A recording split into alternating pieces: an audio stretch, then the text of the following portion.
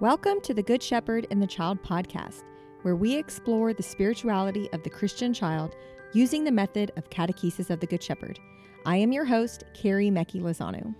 Today we have Trinka Hamel on our podcast, and she is sharing her wisdom with working with children of a variety of different abilities in the atrium with the work of catechesis of the Good Shepherd. She gave me many different articles and resources to read through ahead of time, and they were chock full of really beautiful and amazing information on this specific subject. So I'm going to include those in our show notes for you. So if you would like to dive into this subject even deeper, feel free to look into those resources. We would like to hear what you think about the podcast, what we're doing well, what we can improve on, some topics that you would like to learn about or to hear about. So we have created a survey for our listeners to fill out. You can check out the link to the survey in our show notes. As an added incentive for filling out the survey, starting the day this episode airs, September 30th, through October of 2020, if you fill out the survey and include your email address, then you will be entered into a drawing to receive a book that we have in Catechesis of the Good Shepherd store. The book for the October raffle will be Look at the Light, which is extra special for this month because we will be talking about this book on the podcast during the month of October. So please go check out the survey. We want to hear what you have to say, and maybe you will win the special book in our raffle. We are so glad each of you are here. We hope you enjoy this episode. Welcome, Trinka, to the Good Shepherd and the Child podcast. We are very excited to have you with us today. It's great to be here with you, Carrie. Trinka, would you tell us a little bit about yourself and your work with Catechesis of the Good Shepherd? Sure. I am a catechist of the Good Shepherd in Tacoma, Washington, and I came upon the work when I moved to Tacoma, and a local parish was discerning whether this was the right program for the community, and there was a wholehearted yes. So we entered into level 1 courses with Linda Kale and Joanne Terranova here in the Northwest. And that was in 2007, 2008. So I've been a catechist for about 12 years and went through all 3 levels and was blessed with the role of coordinating CGS at a local parish for many years. And now I'm a level 1 formation leader and still just really blessed by the work and honored to be a part of it. And if anybody read our newsletter that just came out, it didn't just come out, that came out last October, November, the one that's specifically on Gianna, you, Trinka, were one of the authors or a co-author of one of the articles there. So we should go find it and read it. Yeah, that was really fun to do. It was a collaborative effort with Kim and Joanne and Lynn, who are also formation leaders in this area. So we wrote an article about collaboration collaboratively. So it was a lot of fun. And on a personal level, Trinka, what work do you do? I have been a speech and language therapist in public schools for a very long time and stepped away from that work when I was becoming more involved as the coordinator of CGS. Mm-hmm. And the parish that I was at is no longer doing CGS. So I'm currently just really listening to where God is calling me and very happy to be part of a wonderful formation team.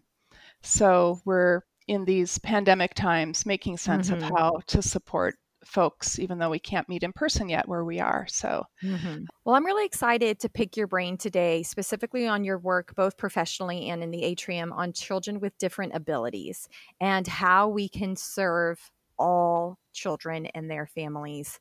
And I think that it has a really particular place within our work being Montessori based, since that is how Maria Montessori started off her work. Would you tell us a little bit about how that started?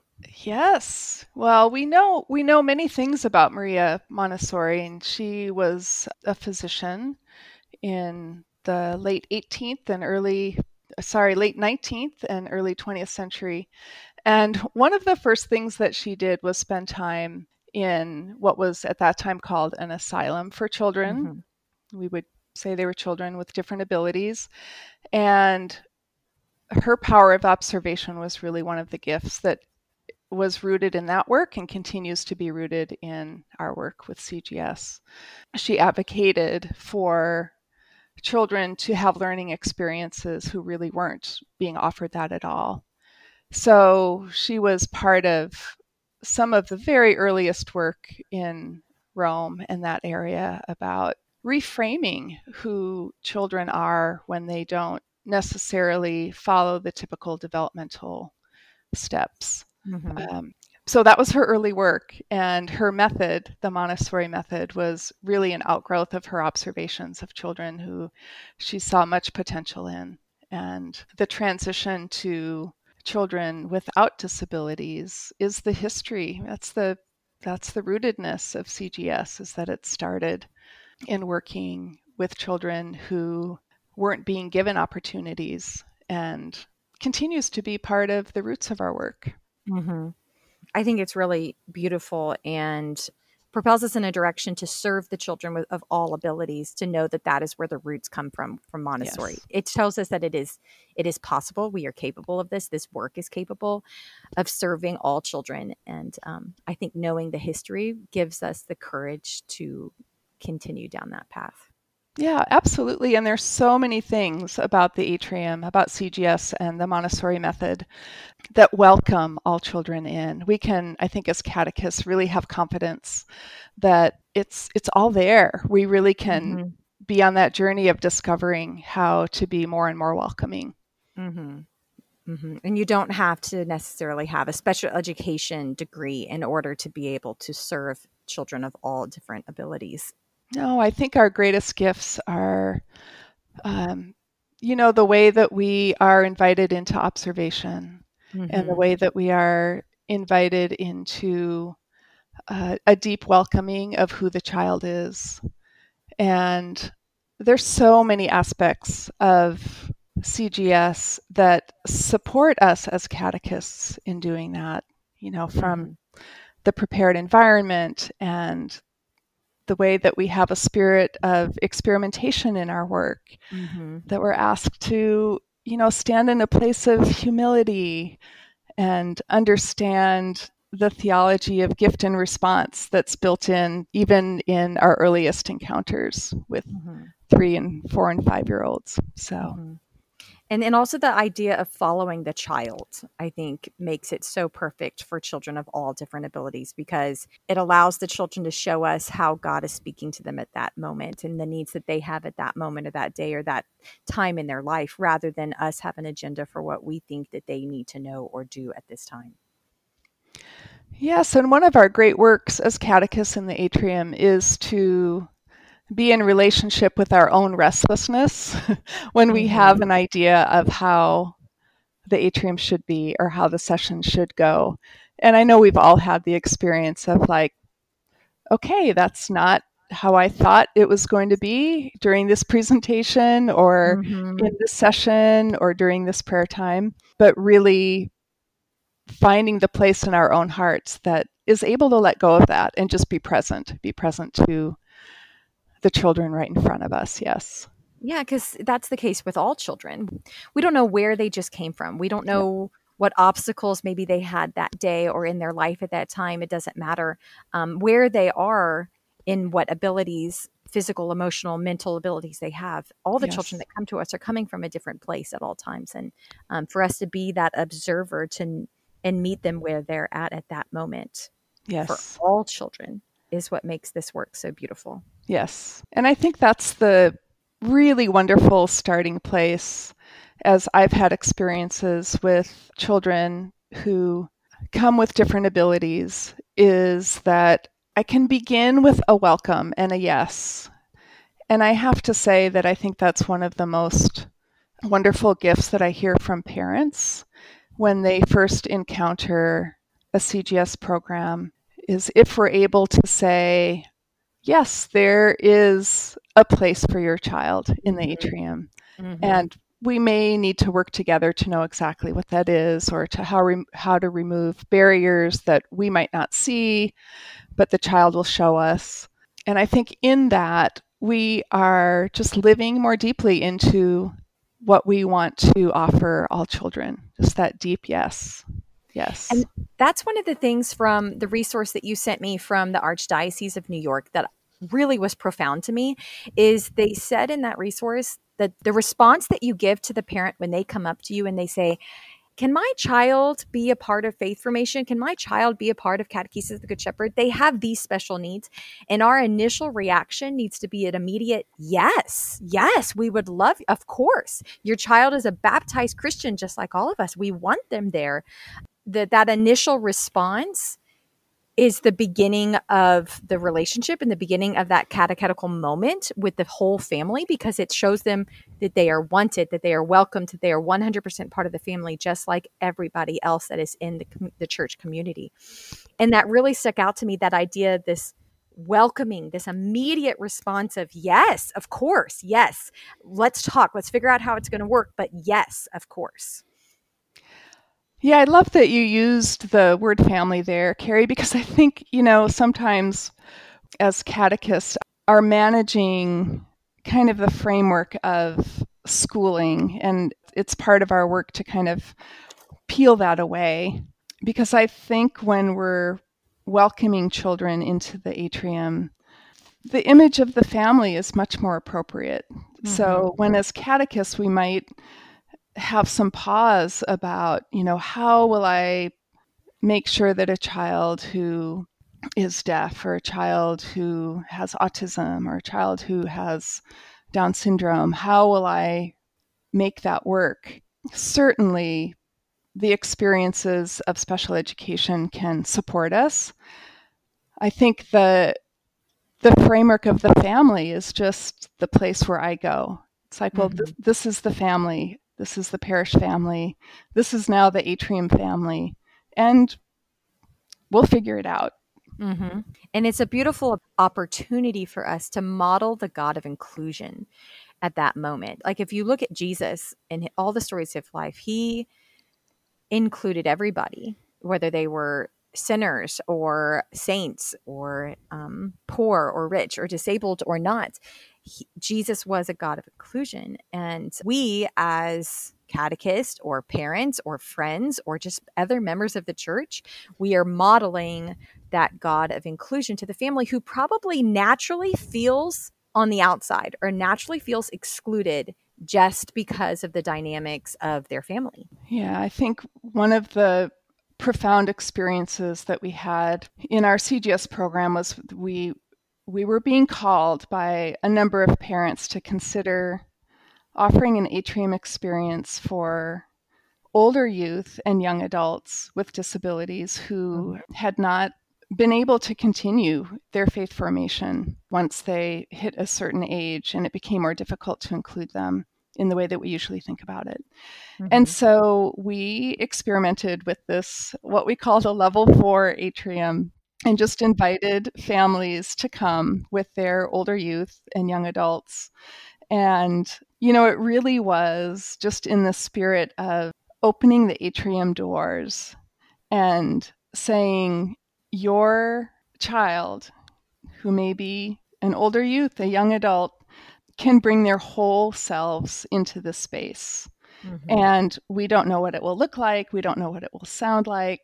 We don't know how long it will last. We don't know what materials will serve or not serve, but just being able to say, let's do this. And I think one of the really deep experiences that families had was that it was a time to just let go of that sense of exclusion, that sense of, will my child disrupt someone else's prayer? Will my child not fit in? And just to really relax into a space where there weren't any have-tos. There was just exploration together. I love that y'all took a stance of experimenting with this. And we're open to all the different variations of it. So like how you said that how long it would last. So, it might not last an hour and a half, 2 hours, like some atria time would be, but just being open to all the different varieties and experimenting and your willingness to do that. That's exactly, I think, what Maria and Sophia and Gianna taught us, is that experimental model that we're supposed to stand with all children of God.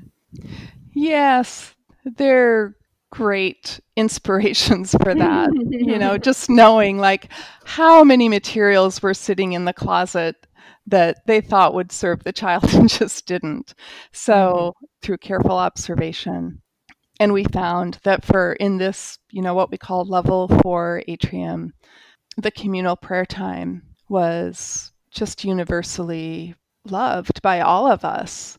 And it looked different than it does in a level 1, 2, or 3 atrium. And yeah, I just recall there was one young woman who did not use verbal language, but would just beam. So we had this practice of passing around a basket with different crosses in it, and each person would just choose one to hold during the prayer time. And we would sometimes just be sitting in silence and hear this joyful giggle. And I don't know that any of us could put words to that. And it was just that gift of sometimes we don't have words. And here's a young person, a young adult, reminding us of that sometimes response is just this bubbling up joy. And that can be true at any age.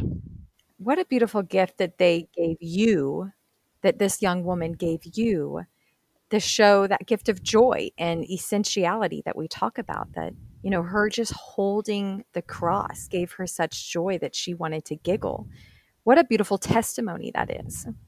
It is beautiful. And it reminds me, there's a whole section of theology. It's relatively new on disability, the theology of disability. And some of the images that come out of that are just beautiful. And one of them is of, disability not as a tool to coming to know God more deeply, but as a pathway, this idea that what we call disability is really something any of us could experience at any parts of our lives. We are born into a condition of being just hugely vulnerable as babies, just as Jesus was. But that we have this reminder that our brokenness or our vulnerabilities, or maybe the best way to say it is like our limitations, is what leads us to the cross and to the resurrection. So I think that's definitely an experience that I feel I was gifted with in this experimental level 4 atrium. Yeah, for sure. Our limitations are gifts in some ways because they are avenues in which to help us grow closer to God. Like Jesus on the cross, his brokenness, there was a purpose to it. There was a glorifying gift that comes from that. And even if when you look at Jesus post-resurrection, that he still has the wounds in his hands and feet, like he didn't erase the brokenness. There is value there. And I think that this helps us understand that there is a value in each of our own limitations, like what you were just saying, that they are not to be erased, or they are not to be considered inferior, but there is value there that's to help us point to heaven and help us to get to heaven. Yeah, and I think, in Luke, Jesus actually says to the disciples, come and look at my hands, look at my feet, almost as a way of saying, you will know me in these wounds. You will know me in the way that I was human, almost as though Jesus is granting the power for us to be able to make peace with the vulnerable nature of our own lives. Yes. And, we don't know everyone's experience, every child's experience of disability. It's not to say that it's a gift to become closer to God, because there can be real suffering and real pain and real sorrow in living a life with disability or having a child with disabilities. But I think it's an avenue into helping all of us understand how to break open our sense that there are those who are human in the right way, and then there are those who are human in a way that is somehow not fully human. And I think that's the image that we're asked to just completely break through. Mm-hmm. And the other part of the theology of disability is interdependence of God and the interdependence of all of us, including those with disabilities. Would you speak into that as well? Yeah, there's a wonderful line of theology of disability that is written about particularly by a man named Hans Reinders. And he speaks about being in relationship with adults who are profoundly limited by an inability to speak or maybe even move on their own. And he talks about how, though we can't know that experience if someone is limited in their ability to express it, what we do know is that they're experiencing limitations. And in that, they're experiencing that posture of receiving. Mm-hmm. So they have to be connected to others, to help with just the tasks of daily living. It reminds me of the presentation that we do in the atrium around baptism, where we're just naming these gifts, the gifts that we can smell and see and feel and hear. And it's almost as though all of the sacraments are inviting us into this posture of receiving, and that's what brings us closer to God and brings us into a place where we can then respond to that. Mm-hmm. So, yeah, just the notion that there's something deeply spiritual about the experience of needing to rely on one another. And, of course, the image of the true vine comes up with that. It's like, that's, we're intended to be connected. Mm-hmm. We're intended to need to receive the sap before there can be any fruit in how we respond. Mm-hmm. And if you look at the world around us that God created, he imprinted interdependence into everything. Like, we are dependent on the world for life, and each aspect of our environment is interdependent on each other. And even when you look at Jesus's life, he was interdependent in, he could have chosen to be born as a human, or come to the world as a human, but God chose for him to come as a baby, or in his dependence on Mary, and to be born and to be fed and to grow up. And it's just that idea of interdependence is imprinted. And I think that our culture kind of pushes or encourages dependence, and God wants us to be interdependent. And I think all of us at different times in our life are forced for that interdependence, like you were talking about, Trinka.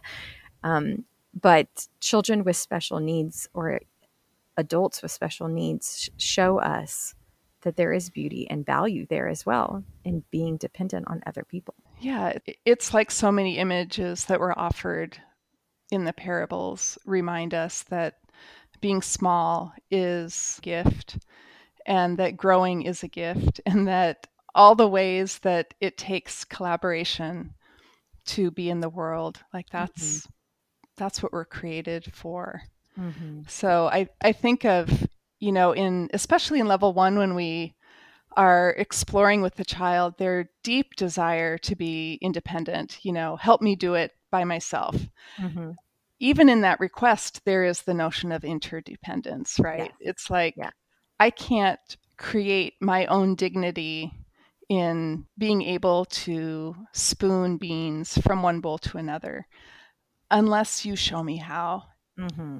And in that is that beautiful model of how, we may be asked to be in the world. And it also reminds me of the whole idea of normalization, the Montessori framework for when we can kind of tell a child has become deeply comfortable in a learning community space. And I have to say, Carrie, when I was learning about Montessori and learning about CGS, that word really bothered me because I kind of read it as this invitation to become one certain kind of learner that we could call normal.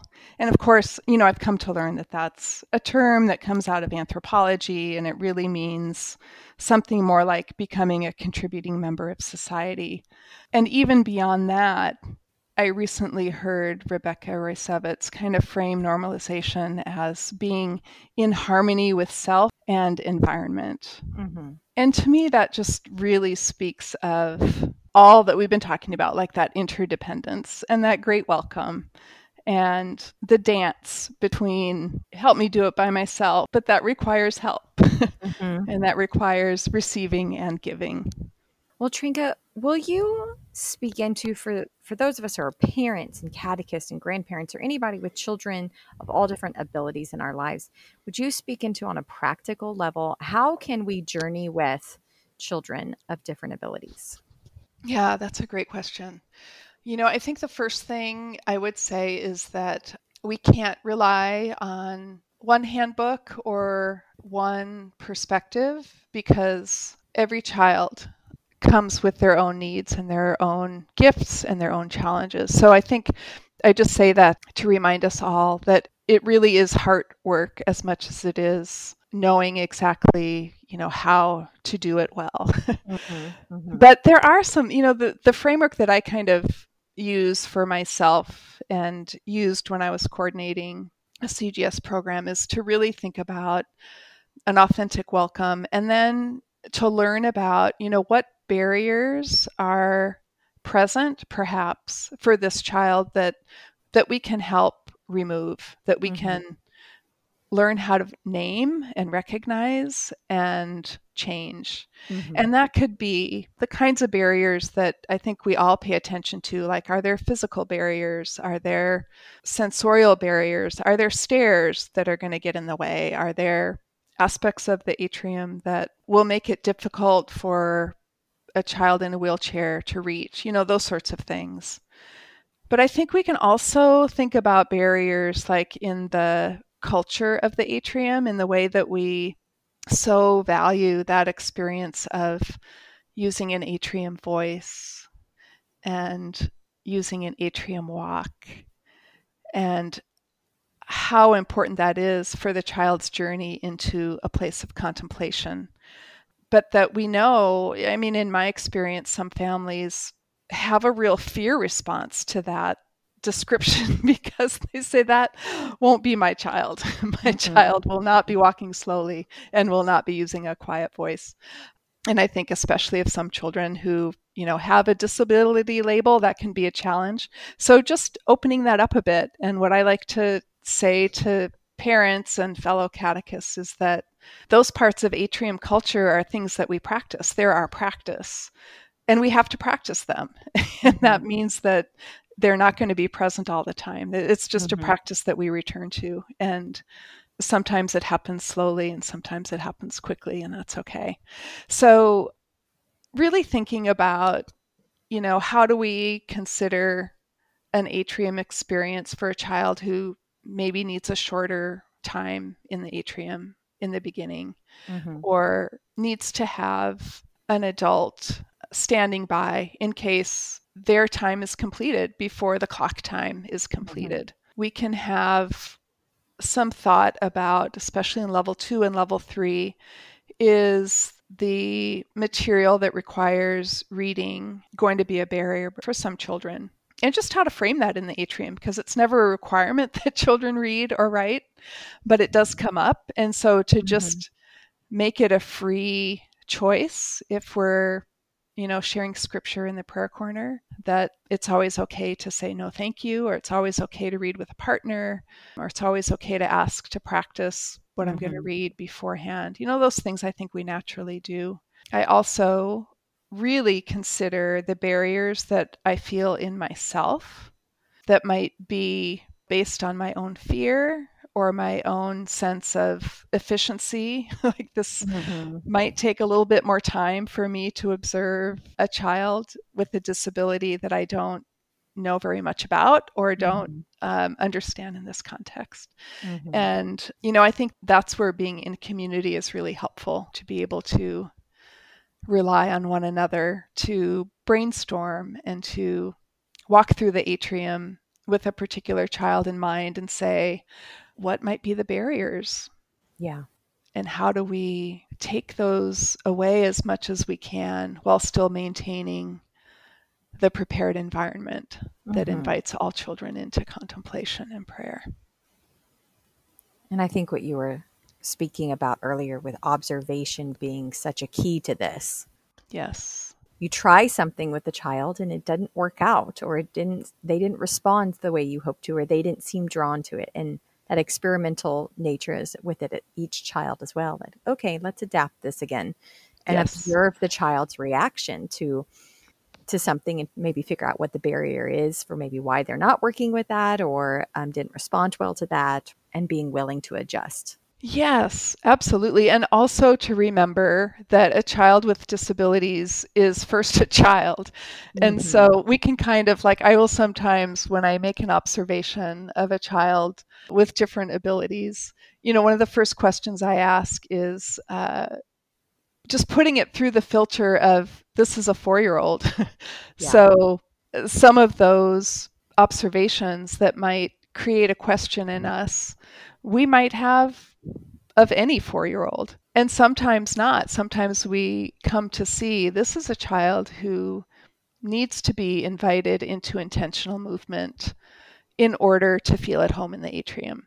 So to have more things to walk on the line with, or to have something heavy to walk on the line with that gives them that big muscle experience. So for years in our level 1 atrium, we had like a 10-pound sandbag that children could carry on the line or push on the line. And we did that to serve a particular child. But what we found is that some other children really benefited from that as well. And Trinka, what about when you have a child who is not having a good day, or having just some moments that are becoming more disruptive to the rest of the class? Yeah, and that could be any child, right? Right, exactly. So I think that's the first layer for me, is if that experience is happening with a child with disabilities, is to rely on all the ways that respond to any child in that situation. But if it seems particular to the child's experience of their own needs, their own particular challenges or limitations, I think that's when we would really think about having an adult on call. And instead of saying to the adult, your child is disruptive in the atrium, so we need you, come and get her or come and get him. I think the way that I would want to frame that and experience it is to say, we are wanting every child's experience in the atrium to be as whole and complete as possible. And if your child has had that experience before 10:15, when it's time to leave the atrium, we want to honor that in that child. And then we want to ask ourselves, what are the signals the child is giving us before it becomes a disruption? That they're saying, I'm finished, I'm complete. It's time for me to take this experience and, move into the next part of my day. And I think as we, spend time in observation, that's a great invitation. Like, what are those signals? And I can think of one child in the level 2 atrium who had a very clear signal, but it actually took us a while to figure it out. And he would come up to one of the adults and say, "Is it time for prayer corner yet?" And that's a question that we receive not infrequently in the atrium. But for this child, we came to understand that he was saying, I'm kind of done. Yeah. And I know that prayer corner is how we end. So we just really honored that. And we were able to make a plan for an adult to be ready to receive him, even if it wasn't the end time. Yeah. I love that following of the child. Yes. Even in regards to time. That is beautiful. Yeah. And some children, even it looks different. Like I think all of us have experienced, like we're doing the presentation of the Good Shepherd, and you have one child who's 5 feet away from everybody else, or 10 feet away from everybody else, or laying on the ground, or rolling, or whatever. And your adult mind is thinking, okay, this child is so not paying attention. And we've all had that experience where that's the kid that's paying the most attention, even though they're 10 feet away rolling on the ground. And I think that there's a respect to the person within that as well, that each child has different needs. Some of that, my son needed to doodle whenever I would be doing a lesson with him for schoolwork. He would need to be doing something with his hands, so doodling or whatever. And at first it drove me nuts. And then I had to realize that when I allowed him to sit there and color or draw all kinds of scribbly lines all over the page, he actually was listening a lot better than when I took the pen away from him. Mm-hmm. Yeah, that reminds me of something in the school setting that can be pretty important. There's a part of speech and occupational therapy that actually helps kids develop the behaviors that show that they're listening and paying attention, even if they're not. It's like, to survive in a school setting, it's important occasionally to look at the teacher and nod. And that can be kind of a great skill in the school setting. But that's one I think that we get to let go of in the atrium and remember that even adults who take a tour of the atrium and have no experience with the materials or with communal prayer or with practical life, they take these deep breaths. We all have experienced this, and a calmness can come about them. And they very quickly understand that they're in space that is intended for slowing down and for listening deeply. And so I often remember that when, in my adult eyes, I might notice a child and kind of think to myself, gosh, that's not what the atrium is for. Or I was really hoping she would return to this work that she was so engaged in last week. And I sometimes just have to have those thoughts so that I can get to the next thought, which is, I don't know what she's absorbing, but she's here. And she's in this space that we know is holding something very special because it's a prepared environment. And that's plenty. I mean, that's abundance right there. Yeah. I think it reminds us as the adult that we are not the teacher, that we need to trust the Holy Spirit that is within all these children. Yes. That is their primary teacher. And I think it's also important for us as the adults in all children's lives to remember that if what the children receive is a feeling of love and inclusion and acceptance, if that's what they received from us, then I think that we have modeled the love of God well. Yes. And that is a profound gift. And it's, like so many things in the atrium, the gifts are given, and it's not ours to know what the response is or what the fruits are. Sometimes we're given that, and child's responses are art expressions or something we might hear the parents say later, like, wow, my child said this, and I know it came from the atrium. But ultimately, we are asked to live into that mystery of the relationship between God and the child. Well, Trinka, I want to thank you so much for sharing your wisdom with us about this specific subject. Is there anything else that you would like to share with us before we finish? Carrie, I think I just really want to invite everyone in this work, catechists and assistants, and what some call, if there's a child who needs just some extra support, inviting in someone in the role of being a loving presence, which is just a beautiful framing. It didn't come from me. All of us who are holding the container of the atrium, to just feel the power of relying on one another as catechists, assistants, loving presences, relying on families to help us understand what the barriers might be for their child. Mm-hmm. Just to bring that humility that we all value so much as catechists into that welcome as well. And to rely on one another, to ask questions, to bounce ideas off of. There are no experts. There's just those who are experimenting and listening and observing. So, yes. Yeah. Well, thank you so much, Trinka, for sharing with us. And thank you so much for your work with the children in the atrium, especially with your level 4 experimental atrium. Carrie, it's been so wonderful to talk with you today. I've really enjoyed it. Thank you. I have also. Thank you, Trinka.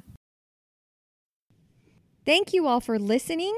Please check out our show notes for more resources about everything that Trinka and I were talking about, especially the theology of disability and the New York Diocese documents about serving special needs children in our religious education programs. Also, please consider taking the survey. It should only take a few minutes. The link to that survey is in the show notes, and maybe you will win our October book raffle. The Good Shepherd and the Child podcast is sponsored by the United States Association of Catechesis of the Good Shepherd. We would like to thank all our contributing members because you are making this podcast possible. If you would like to become a member or to learn more about Catechesis of the Good Shepherd, please go to cgsusa.org. Thank you all for listening. We will see you in 2 weeks. Go and fall more deeply in love with God.